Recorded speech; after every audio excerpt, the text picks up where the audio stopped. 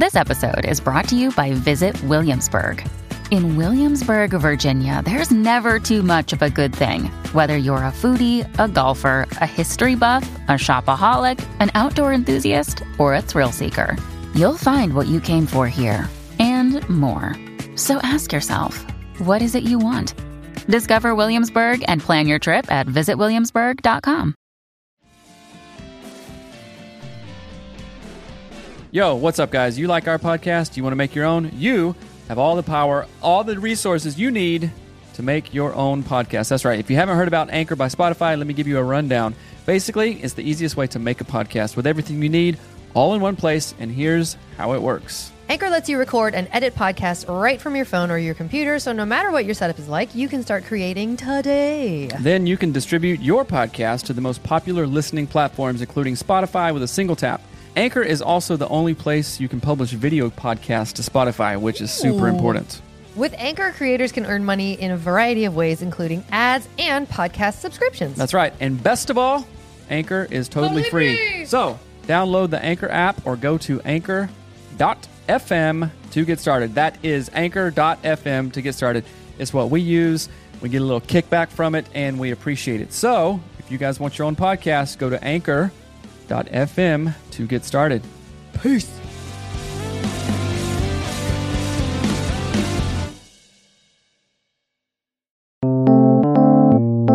Hello and welcome to the Anatomy of Marriage podcast. I'm your host, Melanie Studley. Good morning. My name is Seth Studley. I am a licensed marriage and family therapist, and today is day 45, growing wife, stagnant husband, family of origin, and generational addictions. If you're new here, welcome. We have over 250 episodes about all things marriage related, relationship related, and we just love that you're here and that you're learning about your marriage and your relationships. And as always, our show is brought to you by Audible. Please go to audibletrial.com/anatomy of marriage to get a free audiobook on us, because we love you. We learn from Audible all the time, and we want you to do the same. So go do that. That's right. Thank you for joining us on Instagram Live and also Facebook Live.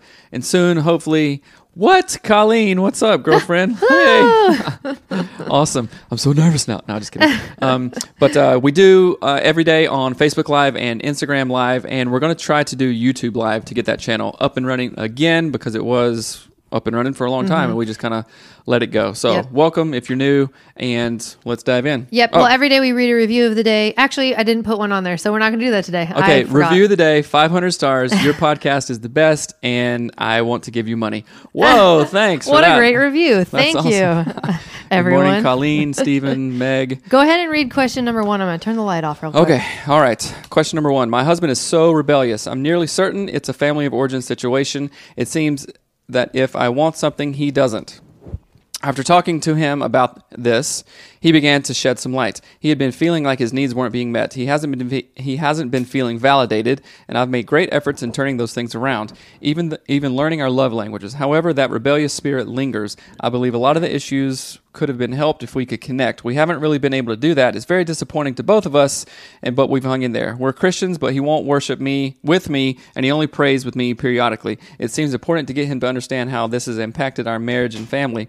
We both raised in Christian homes. He said that what he wanted to, and he said he wants to go to church regularly, but he remains stagnant while the wife is growing. And then it says, I see some of his emotional struggle, but he tries to figure it out all on his own. I painfully watch him go in circles. What can I do?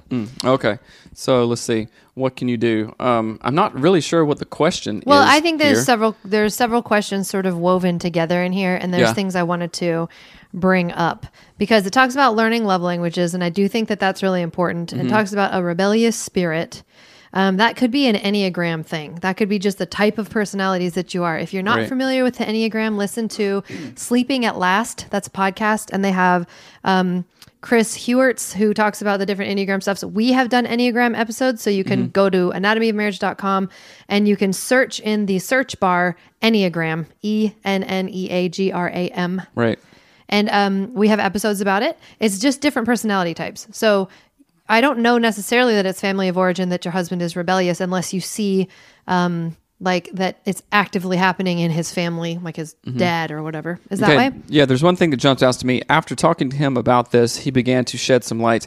He had been feeling like his needs weren't being met. So I want to go down the communication road, okay? How do you guys communicate? If it's anything like me and Melanie, sometimes I just go along with things and then get kind of like a little bit angry about it. But if I do that for too long, then I'm like, oh yeah, well this and this and this. And she's like, why didn't you say that? And I'm like, I don't know. I just didn't say it, right? So it's all about communication styles. I would highly suggest using the clearing structure, which you can get on the website. And it talks about exactly how you're feeling, because sometimes at least in Western culture, men aren't taught to share their feelings. We're just taught to like bear the brunt of stuff, and that doesn't, sure it has its place, but that doesn't work. It especially doesn't work in our relationship and leaves me feeling dissatisfied, not listened to, unheard kind of thing. And there's two things I want to say to that. So if you want to use the clearing structure like Seth mentioned, it's on our website under the tools tab. So there's a button that says tools, click that, or it says tools of marriage, click on that. And you'll see the clearing structure is one of those tools. It's like a sit-down thing. You fill it out in the form. It's very easy to use. The second part of that is you said that you're not. You said, I believe a lot of the issues we have could be helped if we could connect. So I want to talk. I know I've talked about this before, but I think it's really important to point out. Right. Socially, women are taught and trained that they can connect through talking and hanging out. And hold on one second. Hey, Tuff, get out. You're going to get in trouble. Shut the door. Sorry, our kids are in here and they're going to get in trouble. But so you can connect through, women are often taught to connect a million different ways. We can do art together. We can go have wine and chat. We can go dance. We can go, do whatever. Like women have 1,000 billion ways that they can connect with people, other people themselves. Men have like 2. Right. They can beat somebody up or they can have sex. That's literally like almost the only thing that men are allowed to do. I know that's a very generalized comment, but they don't have this giant array of socially acceptable options. Knitting. Oh, that's weird. Right. Okay. So play piano for fun. What? Let me tell you something about that. So I started jujitsu like 3 weeks ago. And yeah, beat people up. Well, no, and I'm getting my butt kicked, and I'm so freaking sore. But I was thinking about this as I was like wrestling with literally guys that I don't know. I was like, this is awesome, and it was just like, and I mean, it's crazy because like you're just in positions where like, what is that, but it's wrestling, it's jiu-jitsu, and you're just doing stuff, and it does something to your brain. At least it has to mine. It's like, okay, let's do stuff and like make things and be creative. It's like it opened up kind of like something different that hasn't been there for a while, right? Am I like best buds with these guys? No, I don't even remember know their names. I don't even remember anybody's name, but just the act of that, I think that it helps me to be more present here, and it even helps like our intimacy life, which is interesting, Well, and that's what I'm getting at. So that's connecting with other guys in a way and having an outlet. Which is cool. But again, that is a very narrow window outlet. It's beating someone up, which is fine. Do that. That's great. But like so why I'm bringing all this up, why the fact that we are talking about men have like 2 primary outlets is that in a marriage, it's almost like more confined because your wife has expectations of what you should and shouldn't do and how you should and shouldn't talk. And so men often, all of their emotional, relational, everything is like in this big balloon, and the only funnel they have to connect with their wife is sex. Right. So that's the last thing a wife wants to hear if sex is not interesting to her, or she feels like, I just use our own marriage as that example. Like to me, sex wasn't connecting. I had been objectified by people my entire life, and I was like, no, I don't want that. That's not connecting. I want someone to listen to me, not look at me. Right? I don't want you to touch me. Why don't you talk to me? Right? But on the total other side of that same coin, Seth was saying, I just need to touch you. Like I need to, all of my emotional, relational, everything is funneled through this one experience, and there's no other way I can get that. Right. So sorry, there are ways. They don't believe there's another way. It's up to the guys to find that and cultivate it. And yeah, no, that's what I'm saying. They don't believe that there is another way that they can connect emotionally, relationally, all of those things spiritually with their partner. So in that sentence, it says, I believe a lot of the issues we have could be helped if we could connect. I agree with that. And I think that it's a but I want to offer this idea of figure out a way that you can intentionally connect in order to tap into those things that you think aren't happening. Does that make sense? So like to be able to find a way to be intimate, but not like the goal is just sex. The goal is actually like 7 layers deeper into the dip. 7-layer dip. 7-layer dip. What you can do is get the Ultimate Intimacy app and have conversation starters. And that's a really good... Oh, yeah, the conversations and the conversation starters, yeah. But I do think there's something to say about being stagnant. You're saying your husband is stagnant while you are still growing, and that there's a tension there that you don't like. And I kind of totally understand that. And that, like, you're going to church and he's not going. Here's the exercise I want you to try, if he's willing to talk about that, is project it out 6 months, a year, 5 years, and say, and ask. You say, hey, I feel like in the past you had mentioned that you wanted to be raising our kids or having our family go to church together, but I noticed right now that we really don't go that often. What is it? What do we want? Like, what do we want that to look like in 6 months? Do we want to find a different church that maybe we both really feel like we're challenged in, or whatever? And kind of present it in a different way. Don't present it like I'm growing, you're stagnant. Right? Like present it in a way that's an invitation to view the future differently, to see where you're at, and like the fact that every Sunday is an opportunity to make that connection. And if we don't make it, we didn't make it. Right? Does that make sense? Yeah. Then you prepare yourself for next Sunday and what you want. And so great question. But I want to just say, I don't think that your husband is rebellious. I think your husband doesn't feel understood and heard. And I think part of it is that culturally, that's not a thing men know how to do very well. There's a great book called Wild at Heart by, I think, Eldridge, and I haven't read it, but all the podcasts and other media that I consume say to read that book. You had Wild at Heart, didn't you? I don't think so. I don't know. Maybe I did. I don't know. Did. But it kind of exemplifies what what is it? It's like we need a beauty to take care of, something beautiful, maybe a woman or whatever, or a task, something to defend, and then something to be proud of, or something like that. It's probably not right, but that's like what is important to most guys. It's a pretty interesting concept. Yeah. So maybe he should read that, and you should read it also. Okay, let's go to the next question. Why do we have to go to the next question so fast? I just wanted to say a few more things. I think it's important, like Seth was mentioning, doing jujitsu, as unrelated as that seems, tapping into like a deeper part of who you are as a person. Maybe that's creatively, maybe it's physically, maybe it's spiritually. Helps people to live more fully and more present with their relationship. So is your husband doing stuff that makes him feel like he's growing? Is he challenging himself in really great ways that make him feel alive? Like, is he doing that, the sort of on the Maslow's hierarchy of needs? Is he doing the self-actualization thing at the peak? Because that's where people get stagnant, when they're just like, I just go to work, I just pay the bills, I just do this. Life is stupid. Life is hard. I don't like church. Church is dumb. Find a way to get to that next level of growth.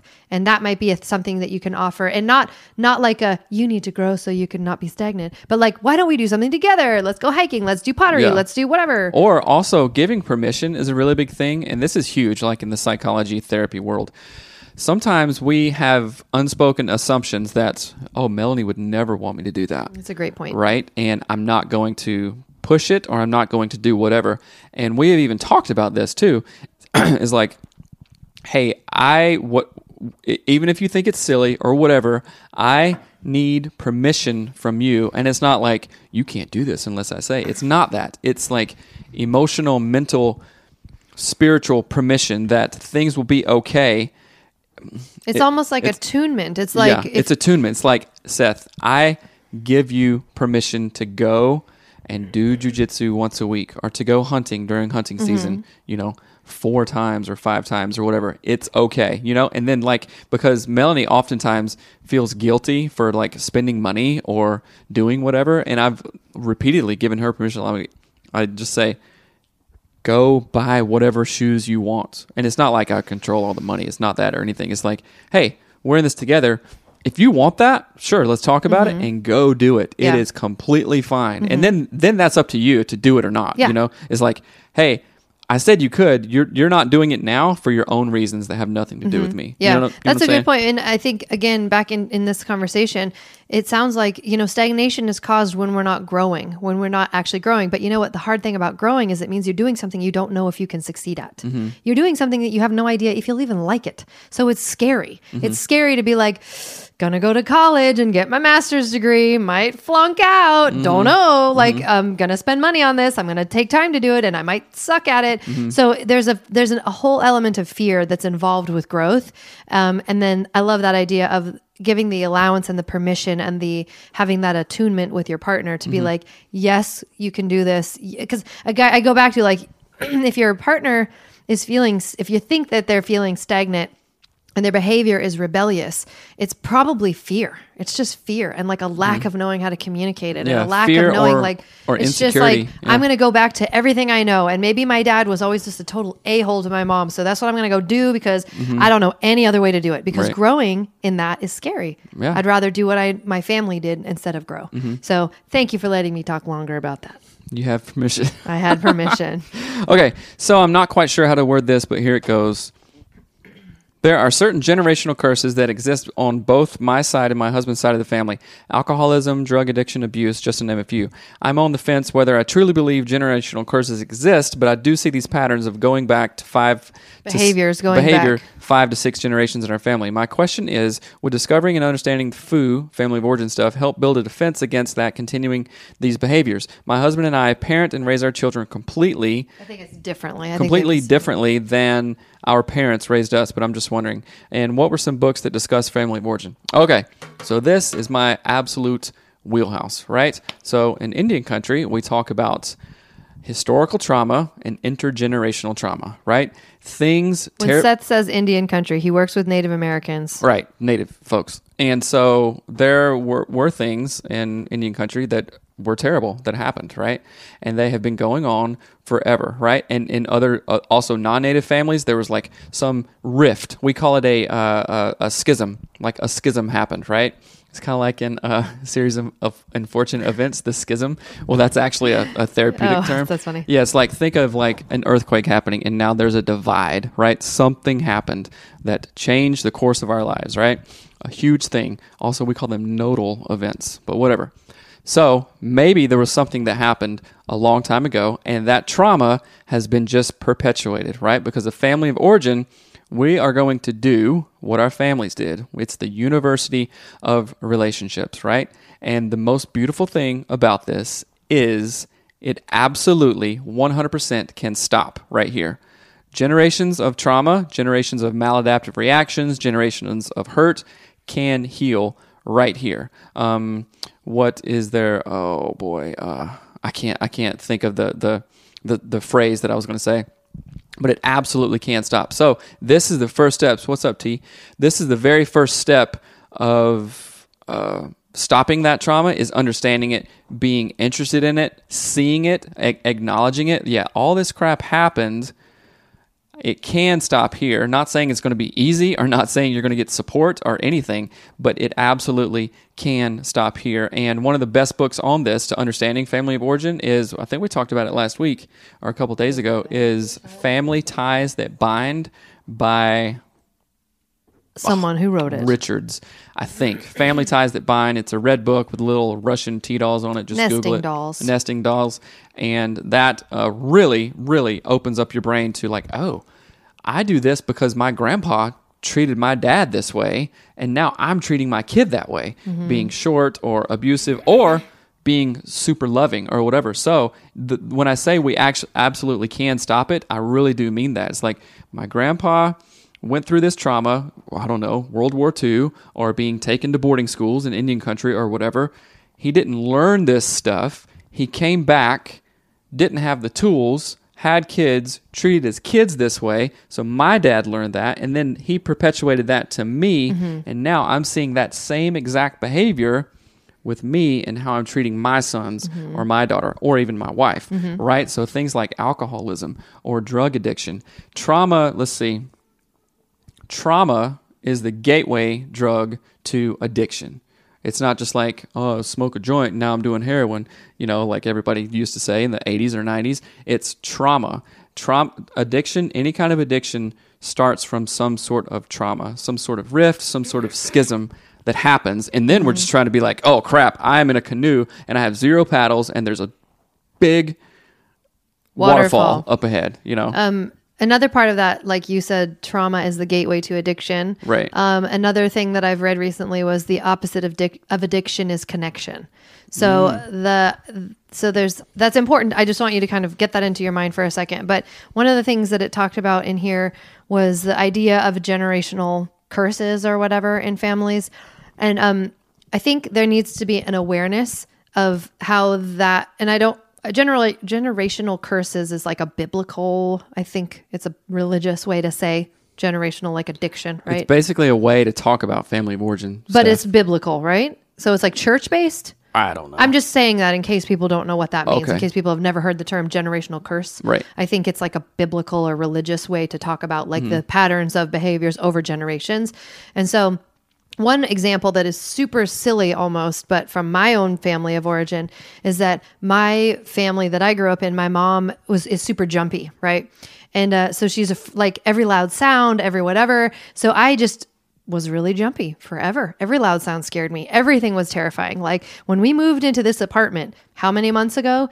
Every single sound gave me a wave of gave you a body response, like anxiety, like seriously, like I would go every sound. A door would shut, a car would start, an alarm would go off, a kid would make a noise in some other apartment, and I would be like, oh my gosh, like my whole body would just go right.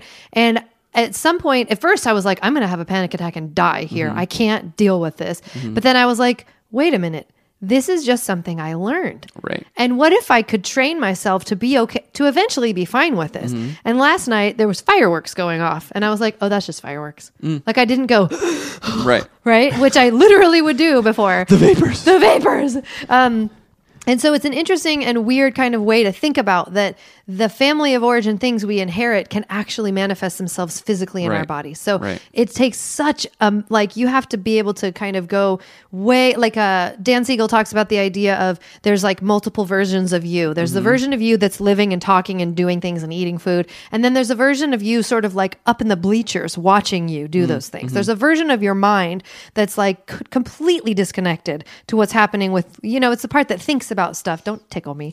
It's the part that thinks about stuff when you're doing something. So there's two parts of our mind. You need to use that guy up in the bleachers, that lady sitting up in the bleachers watching you in the arena. You use that brain to look at your family of origin generational things and go, wait, what am I really doing? What am I really saying? Am I perpetuating? Because it's so much bigger than just dad yelled at the kids. Right. Sometimes it's like a much deeper seated thing. No, I would say not sometimes. It always is. Yeah. And through therapy and a ton of introspection, you can actually find it. Like hearing, we'll read that comment in a minute, but hearing you talk about your mom, maybe there was like some, and I don't know, maybe there was some sort of attack that she went through or something that startled her. Well, I know. I mean, and created that startle response, which would be a PTSD response. And then, okay, something happened. This is my new way of being. And guess what?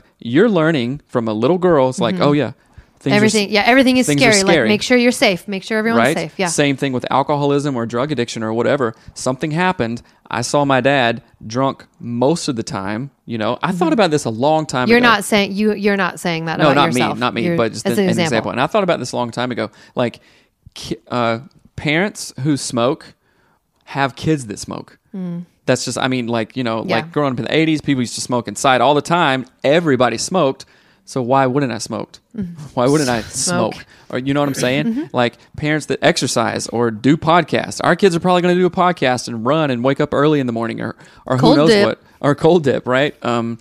Things like that. And it's so interesting to me because it's like if we're willing to do the work and like go back, we can trace these things back to be like, that's when it happened. Things were normal. Things were beautiful. Things were awesome. But that's when it happened. And like when in Indian countries, a perfect example is through boarding schools and all kinds of wacky policies that the United States government had. It's like things were beautiful. Things were harmonious. Sure there were wars and stuff in between, but that's always happened. But like this massive trauma, massive group trauma really changes things. And if you can go, that's when it happened. That's why your grandma, your native grandma, treated you this way because her parents went to boarding school. They didn't know, and that's when it happened. So it's like that's when it happened. I'm not going to push that forward. Yeah. I'm not going to perpetuate that. And there's no judgment on how people dealt with the things that they went through. Like, Right. we're not saying, oh, my grandma, she had no idea. Blah. We're just saying, holy crap, she lived through that. Right. And she did the absolute best she freaking could Right. with the situation of her childhood and her life. And it was great. She did good. She was good. White, right, whatever. Not anything bad. So it's hard because I think we often... it is interpreted as if we need to judge the things that are historically have happened in our families. Okay, There's a bunch of let's read comments. this. A vicious cycle of trauma causing isolation and addictions causing isolation, which perpetuates shame and guilt, feeding isolation. Opening up about trauma and addiction are the only ways to break free and to free ourselves and break from those negative cycles. That's awesome. Yes, 100%. That is so true. Thank you so much for answering the question. You're welcome. And the yes, book. generational curses is a Yes. religious way of saying family of origin. That's right. And so I'm going to kind of go to like some church circles or whatever, saying a generational curse. It's like, oh, I'm just cursed. That's Yeah, I don't like that I language. don't like that. You know Yeah. why? Because it is labeling it's not and empowering. it is not empowering, and it also, and I'm not going to say it's an excuse. It's almost like that is my reason why I do what I do, right? And so many people in therapy, so many couples come in and say, "Well, I'm just snarky," you know, or you would say, "Well, I'm just sarcastic," or like, you know, for me, was I'm an like, well, identifier. I Yeah. just am this way. It's like bull crap. You're not that. You know what? You may be that way, but I'm not. Call bullcrap on your generational curse. Because I'll tell you what, like I have before, like in therapy and stuff. I'm like, I'm not buying that, sister. you know? have them write it down and then you tear the piece of paper up and Yep. Bull crap. bullcrap. I blow my nose with it. Gross. Yeah, I think it's important to really not take on the identity of that generational curse, right? So, especially when it's something that you can change. So if it's like, yeah, we have a generational curse of like the husbands in our family, the men are all just total jerks, and that's just the curse we deal with. Right. No. Every moment of every day that your husband, like you as a man, Seth, you're the husband. This guy. Every time you talk to me, you have a choice. You can either generational curse me or just be nice. Right. And it's every single time, 1,000 billion times a day for the rest of your life that you choose to not walk And guess in what? that It path. hurts, and we want to blame because probably we have been It's super easy and fun to acculturated blame. into a pattern of blaming and say, well, if you wouldn't this, then I wouldn't do that. I have so many male clients that do that. I'm like, I'm going to strangle you because it's like, Because you do jujitsu. no, not I'm gonna yet. I'm strangle not you. that good. But anyway, somebody says, does addiction cause behavior abuse? Yes. I'm not sure what that means. Like, sure, if I'm like addicted to something, then my behavior will treat other people. It doesn't cause it. Let's say Poorly, this a maybe. different way.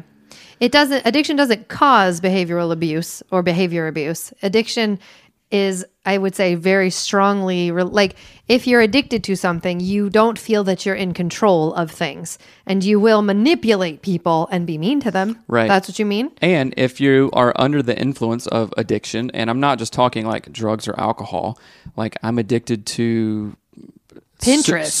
super negative thinking or, Oh, yeah. or whatever, or this mindset, that will change your behavior, which your behavior, while you're under the influence of whatever that is, can possibly cause No, bad behavior. it directly did that with me. I talked about this a few episodes back where I was addicted, no joke, to right. thinking that something was perpetually wrong. I would feel something in my body. I would go, oh, God, like I would feel this like gut, like the. So when we moved to the apartment, I was like, we messed up. I would have all this fear that would just come out of absolutely nowhere. And then I would just go like, yeah, worst decision ever. I think I'll sit in this fear. And then I would become addicted to that cycle. And then you know what I would do? My behavior Be mean to from me. that addiction, I would point it all at Seth. I'd be like, this is your fault. Do you remember didn't Paris? Think about, don't even talk about Paris. You bought the plane ticket. Okay. You're blaming. So my behavior was absolutely based on my addiction to feeling that something was wrong and that it was somehow Seth's fault that I was feeling fear. Right? If that makes Yes. sense. There's more comments here. Let's see. So hopefully that answers the addiction caused behavior abuse. Me either. It drives me crazy, but I didn't know of another way to word it. Yeah, but family of origin and generational abuse are the same thing, and it's it so much can better perpetuate. to say that, and it's empowering. Yeah. Okay, I don't know what this means. People are asking to request to Don't be push in your it. It live messes video. up I every think that if time. we do that, then they can talk to us. Someone's and they're got like to a picture in the tell video. us what it means on Facebook when someone requests to be in our live video because we don't know how to do it. Yeah. Why don't you just try? I don't know who it is. It's not. It might be like a troll or something. So using the word I don't generational know. curse perpetuates a victim mentality. This is my husband. This is what my husband is dealing with in his family. His parents are stuck with what happened to them and can't change. I find myself under verbal attacks mostly like a addictive spouse. Yeah, that's hard, but you can. And that's all. 100%. You can 100% choose how you're going to respond to it and say, these are my boundaries. When you do that, this isn't working for me. Like Melanie, so I have been a jerk to Melanie about 8 zillion times. I'll say, don't do it. Don't be in the live video. Okay, thank you. We won't I don't know. If it was somebody we knew, we would, you. but there's no picture there. Accept it and it pops into your screen. Yeah, okay, thanks, T. Okay, thank you. So what was I saying? Oh, yeah. So there's been times when I've been really stupid and just mean and nasty to Melanie, and she has been like, nope, I will not let you talk to me that way. And I'm like, okay. And it kind of stops me in my tracks. And like maybe 2 or 3 times I've done that to you. And it really does just like, it turns the water hose off of like, I'm not going there. You know, you can come back to me after we apologize or blah, blah, blah. But it's very important to create boundaries, strong boundaries around that. So I want to talk about this comment. It says, I find myself under verbal attacks almost daily from an addictive spouse. So there is there's this book called I Hope I Screw This Up by Kyle Cease. I just recently purchased he has a video course. It's $20. $20, y'all. That's nothing. It's $20. It's called The Limitation Game. And it's a live event. It's like 12 hours of videos. It's insane. Or 12 video. I can't remember, but it's awesome. Right. It is unbelievable. Listen to it, buy it for $20, get his book. I Hope I Screw This Up. It's by Kyle Cease. I'm going to mention it again. I'm going to post it. But he talks about this idea, and this is to the addictive wife, the addictive spouse getting angry and yelling at you or whatever. So we create we believe in fear, right? We believe in fear. It's going to sound really stupid for a minute. Just hang in there. But Kyle Cease talks about this idea. So I had this fear that when we moved from this apartment or from the house to this apartment, because people were like, why did you do that? Why did you sell your beautiful home? Like, that's not a good idea. And I was like, oh my gosh, they're right. Right. And so they had a fear or they had a judgment, whatever that was. A concern. And it was like a piece of blank paper and they drew a scary monster of something bad's going to happen. You moved out of your house.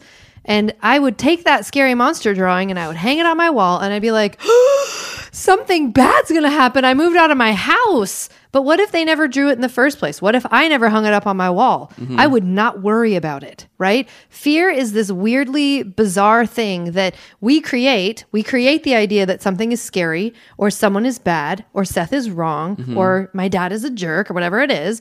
And then we don't even care about the actual thing that's going on. We just care about the thing we created, the fear, the drawing of the monster. And then we attack it and we yell at it and we tell it to go away. But really, we created it. Right. So I'm saying all of this because your wife, your partner who is yelling at you, who is addictive and verbally abusive, has created a drawing of a monster and is putting everything onto you. That's what I was doing to Seth. Does that make sense? Right. So, that ties back into the boundaries. Like you can draw all the monsters you want to, and I'll be like, and I did for years. I did this to Seth for years. I'm not taking those. Yeah. I'm not taking those anymore. I'll help you crumble them up and throw them away, but I'm not putting them on my wall, which is so unbelievably hard. But the thing is, I would say too, is that you as the spouse receiving that or the sort of victim side of that can say, hey, what are you really afraid of? What is the fear behind all of this stuff? And if I could, if I did that in the apartment situation, or and I'll try to think of other ones too, but like in the apartment situation, the fear is, oh my gosh, we've messed up. But then if I think about it long enough, I'm like, what have we messed up? We're really happy here. I don't know what have I messed up? Well, maybe money? No, I don't even think we've done that. We're going to work towards the thing we want. So if I think about the fear long enough, not the drawing of the monster, if I think about like the deeper things like behind the drawing of the monster, it's not scary. It's actually not scary. So maybe the partner who is verbally yelling at you and whatever, there's, I think, a few things that need to happen. You need to say, hey, I love you so much, but I won't be yelled at. You just can't scream in my face. You can't say that it's my fault that you're afraid. I'm not making you afraid. Then the second layer of that is, let's talk about what are you afraid of? what are you afraid of? Right? There's like these questions that go beyond the like frantic being afraid of the monster on the wall that we drew it ourselves. Right? Right. What are you reading? So the person that wanted to jump on the thing, sorry for calling you a troll. I didn't know who it was. Who called you a troll? It says, I don't know either, but every time I want to watch it, it pops up and I can't see other people's comments until I hit the request. Sorry. No problem. Did you call someone a troll? Well, not really. Oh. But what was I saying? Oh, yeah. Okay, so we're way over time here, but this is a super good topic. Boundaries. Don't take that fear drawing and put it on your wall if somebody else wrote it. Think of your own fear drawings. And I just think of the times where we have been robbed. You know, like I'll give 3 specific examples. Like when we were in Paris, like no kids. We were in freaking Paris for 5 days. Melanie. Robbed? Yeah. The times we have been robbed? What?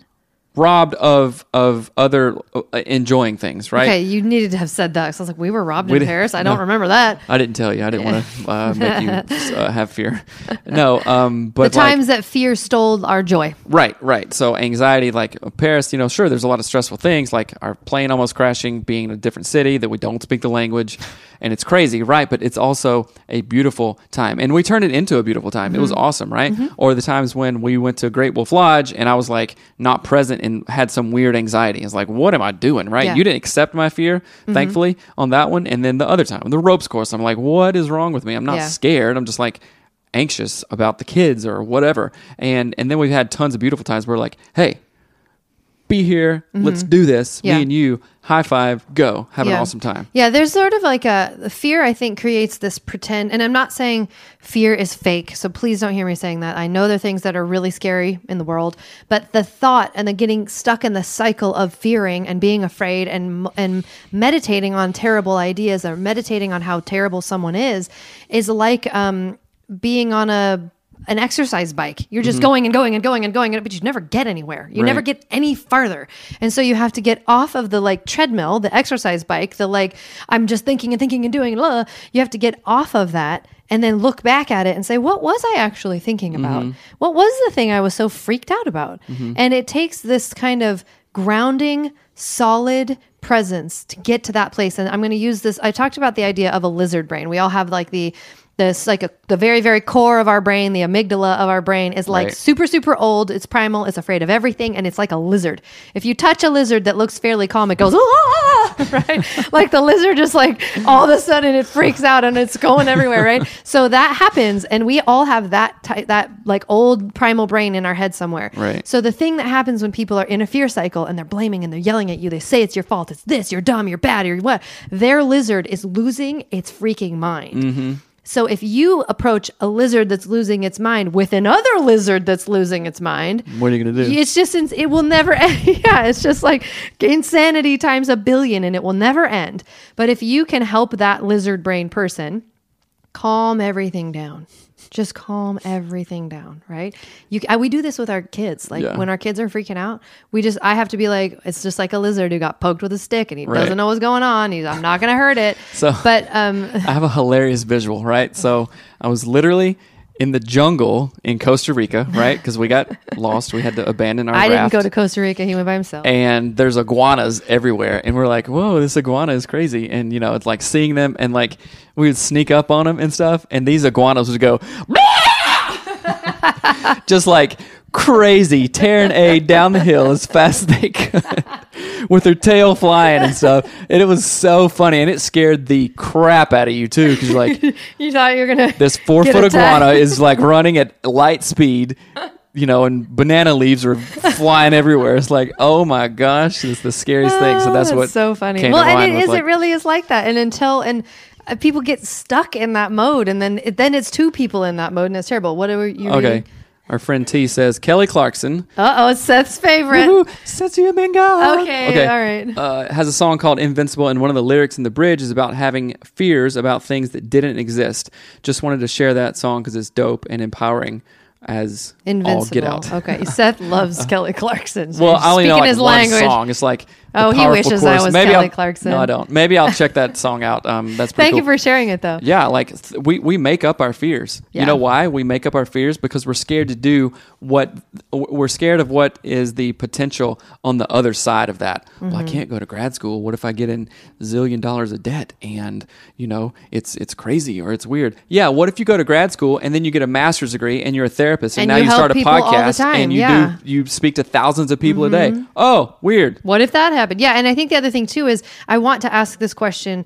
When you're in that fear cycle, when you're the freaked out lizard, what if you took all of the energy that you had been giving to that fear and instead you put it to bringing a solution that was life-giving and helpful? Right. All of the energy of blaming, calling someone stupid, saying it's your fault we got the tickets to Paris, we almost died on the plane, I hate your guts, I want to go home. You really did. I really did. I freaked out. And what if instead I said, oh, that was fear. That was fear. That was a drawing of the monster. That was a drawing of the burning plane that I am absolutely deathly afraid of. And instead, I just went, I'm going to take all of that fear. I'm going to acknowledge that I was afraid of that. And then I'm going to bring life-giving solutions. What are you smiling at? And then when she was freaking out in Paris, I grabbed her like this. Oh gosh, no, you didn't. Oui, mademoiselle. Oh god. And then stuffed a Macron in her face, and then we went to everything is fine. Yeah, it didn't happen. I cried a lot for like a day. It's cool. But anyway, thank you. Are you reading another question? No. Okay. Geez, longest podcast ever. No, this is great. Thank you for letting us talk about this. Thank you for sending in your questions. Fear is so insane, and it makes people do a lot of the things that they do, and they don't realize that they do it. So please, for the love of all things holy, read the book or listen to the audiobook, even better. Kyle Cease, I hope I screw this up. And he is a comedian that became a life coach, and he's phenomenal. He does swear kind of a lot or whatever. I mean, it doesn't bother me, but if it bothers you, just heads up. Right. So check out Kyle Cease's book. I hope I screw this up. You can get it for free on Audible if you go to audibletrial.com/anatomy of marriage. We will give you his book for free because we love you. So do that and then buy his sessions, the limitation game. It's $20. It is so worth it. It is good. So, please post the name of the book. Yes, we'll post the name of the book. Okay, we'll post perfect. it. It's all about understanding what Kyle fear Cease is. on? Oh, trust me. Awesome. Kyle Cease should reach out to him. Is my new Wayne Dyer. I actually thought about that last night. I love Wayne Dyer. Let's not talk about it. Okay. All right. We love you guys. Have an awesome 4th. Wear your sunglasses and for everyone on the podcast, Seth has an eagle shirt with a bald eagle with sunglasses and an American flag hat. And it says it's USA. a do-rag, Mel. It's a do-rag. Okay, sorry. All right. Anyway, love thank you so guys. much. We're going to post all that stuff. Thank you for joining us. Have an amazing 4th. Be safe. And if you're not from America, have a good day. Keep all your fingers. Bye. Okay. Bye.